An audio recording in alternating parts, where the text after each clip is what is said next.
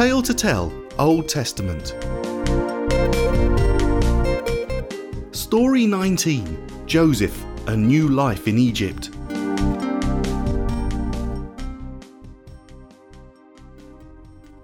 Hated by my brothers, and sold by them to slave traders making their way down to Egypt, my life was never to be the same again. No longer was I the dearly loved son of my father Isaac, but the lowest slave in the household of Potiphar, one of Pharaoh's servants. But the Lord had not left me, and whatever I put my hand to God blessed. In fact, his blessing was so great upon me that Potiphar realized the Lord was with me and put me in charge of more and more of his estate. Potiphar became fond of me, and after a while he put me in charge of his entire household. And from the day I was put in charge, the Lord blessed Potiphar in every way.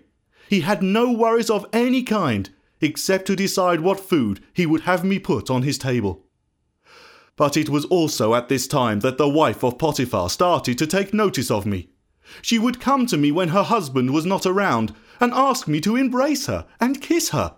But I would not do such an evil thing. Look, I said to her, my master has put me in charge of his entire estate.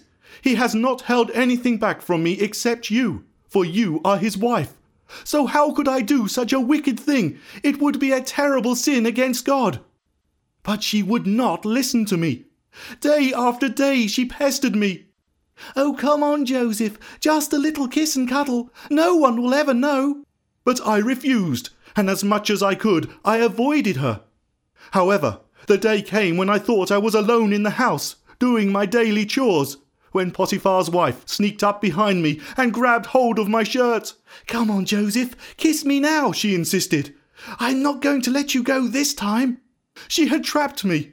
But as quickly as I could, I ducked out of my shirt, leaving it in her hands, and ran out of the house. But this was too much for Potiphar's wife. She could not take being rejected by me time and time again. Seeing that she still had my shirt, she started to scream and scream until all the men came running to find out what had happened. When the men arrived, she sobbed out her lies. Joseph tried to hurt me, but when I screamed, he stopped and ran away. Look, I have his shirt as proof. When her husband came home later that night, his wife told him the same lies she had told all the other men. Potiphar was furious and threw me into prison. What had happened to me? The Lord had been blessing me, even though I had been sold by my brothers as a slave. But now, because of this woman's evil lies, I was thrown into prison, with no hope of ever being set free again. But even in prison, the Lord God had not left me. Whatever I did, he blessed, until the day came when the jailer put me in charge of the running of the whole prison. The chief jailer did not need to trouble himself with anything, because the Lord blessed everything I did. Some time later, Pharaoh sent 2 new prisoners to the jail. One was the chief cupbearer to King Pharaoh, who tasted the wine before giving it to Pharaoh to make sure that it had not been poisoned. The other was the chief baker. I was put in charge of these new prisoners, and one morning when I went to see to their needs, I noticed a worried look on their faces. What's the matter? I asked. Why do you both look so anxious? We both had dreams last night, they said, and we know that they have meanings, but there isn't anyone here to explain them to us. Explaining dreams is God's business, I replied. But even so, tell me what you have dreamed. The chief cupbearer spoke first. Last night, I dreamed I saw a grapevine with 3 branches on it.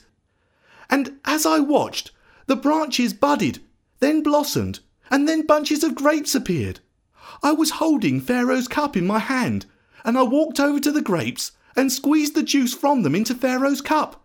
Then I took the cup to Pharaoh and gave it to him. I know what that dream means, I told him. The 3 branches mean 3 days. In 3 days' time, Pharaoh will call you out of prison and restore you to your position as chief cupbearer. But please, when you are restored, mention me to Pharaoh, because I was kidnapped from my homeland, and now I am in jail and I haven't done anything wrong.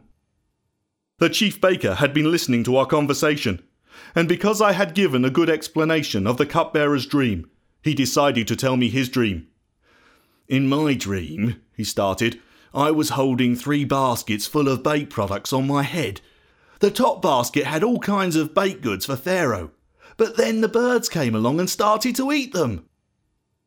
When I heard his dream, my heart fell, but I could not hold back the explanation.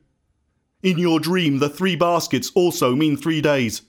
But in 3 days, Pharaoh will cut off your head and leave your body to be eaten by the birds. 3 days later, Pharaoh had a birthday party. And during the celebrations, just as I had explained, he restored the cupbearer and had the chief baker killed. However, the chief cupbearer completely forgot about me, not giving me a second thought. And so for the next 2 years, I continued to wait in jail.